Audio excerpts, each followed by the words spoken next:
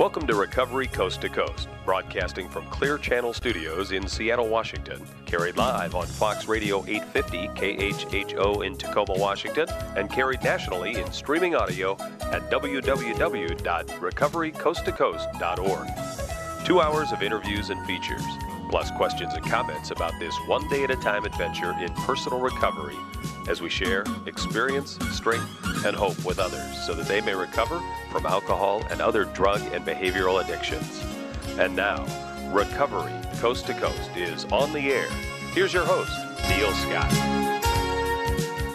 Welcome back once again to Recovery Coast to Coast, the only program in America on the air 5 nights a week, 2 hours a night, talking about addiction with a focus on recovery.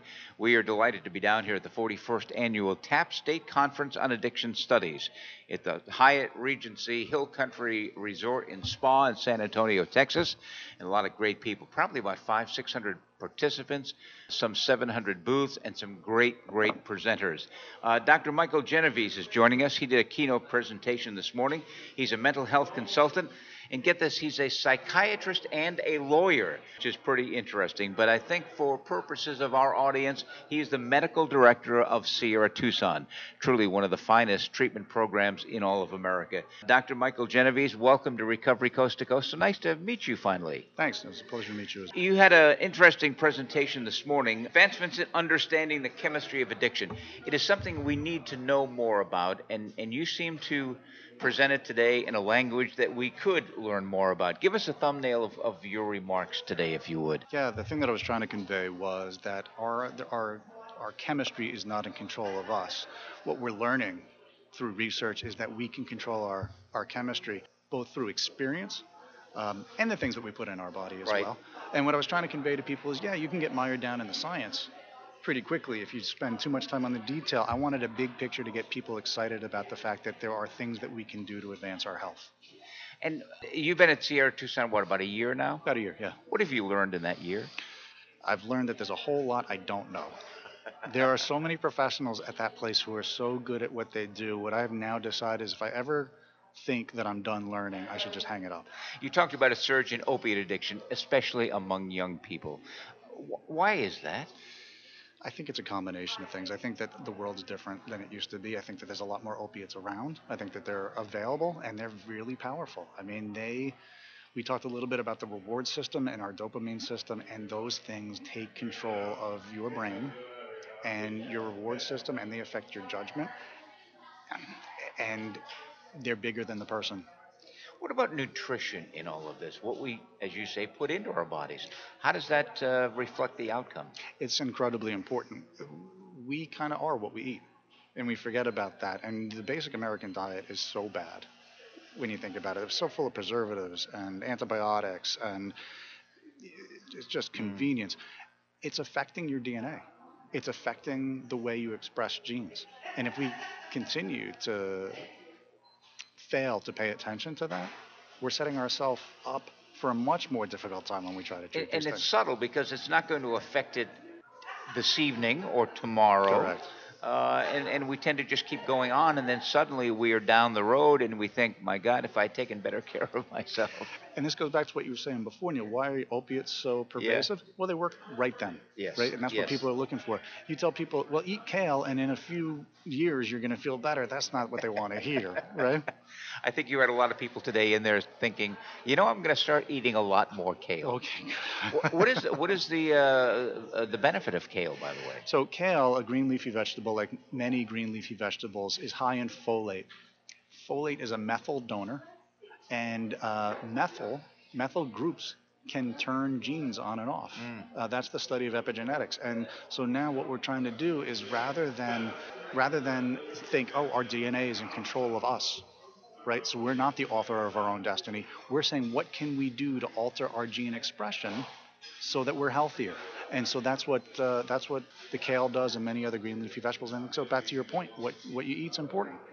You are what you eat. Dr. Michael Genovese joining us for a few moments on Recovery Coast to Coast here at the 41st Annual TAAP State Conference on Addiction Studies down in San Antonio, Texas. What is integrative medicine? You talked a little bit about that today. So integrative medicine is a way of looking at the whole patient. And I think people used to say holistic medicine, and then that got a connotation of sort of being almost it wasn't necessary. It was almost like it was, oh, you could do that if you have the time. But integrative medicine, really, it's about taking a look at everything that's available for every patient. Everything's on the table. And we're looking at not just their insomnia, but what might be causing their insomnia. And it's about a relationship with the patient. It's about utilizing all the modalities that are available to that patient, every type of psychotherapy that might be available, every type of group setting, individual setting. It's about using evidence to make sure that these interventions are valid. It's about looking long term and preventative. It's a preventative way of looking at things, and it's a way of incorporating the physical for sure, but also the spiritual and emotional parts of a person. Is it not also about communication? Absolutely. It's all about the relationship. Really, what it comes down to is the relationship between the practitioner and that patient, and it's all about the communication between the two of them. How can a patient better control that? The patient has to realize that the treatment is theirs.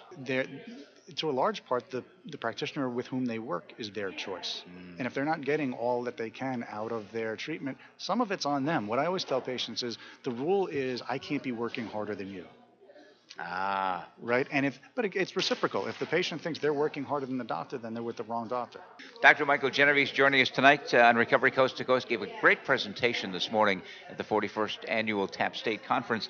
And you mentioned a word I had not heard before, epigenetics. Mm-hmm. So epigenetics translates literally into above genetics. And epigenetics is the study of genetic changes, that are effectuated in means other than the change in the sequence in the genetic code. So simply put, it doesn't change the sequence of your genetic code, but by the contribution of little molecules, it changes the way your genes express themselves. And you want to get people excited about this. Why? Well, it's because it's the reason that one identical twin may get cancer and another one doesn't. It's the reason one identical twin may get schizophrenia and the other one doesn't. It's the reason one identical twin may be addicted to opiates and the other one isn't. There are reasons that one may and one may not, and it has a lot to do with experience. And we can no longer use the excuse that, oh, I'm genetically predisposed to addiction, there's nothing I can do about it. Now, through the study of epigenetics, we know there's a lot of things that we can do about it.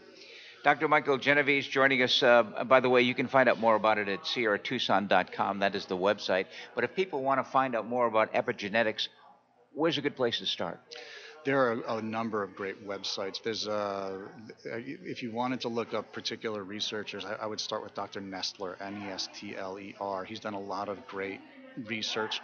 There was a NOVA program that a lot of people have told me about on public broadcasting, that it's a good introduction without getting too heavy into the science, because I don't want to get people turned off right away. Right. Yeah, but those are good places to start. Sierra Tucson has always been cutting edge when it comes to the treatment of addiction, and they are cutting edge. They continue to be cutting edge. And Dr. Michael Genovese is one of the bright, shining new faces in addiction medicine. He is the Chief Medical Officer at Sierra Tucson. I thank you for your time and the presentation this morning. Oh, thanks. It's been a pleasure. I'm Neil Scott, the program Recovery Coast to Coast. Short time out. We will continue with more right after this.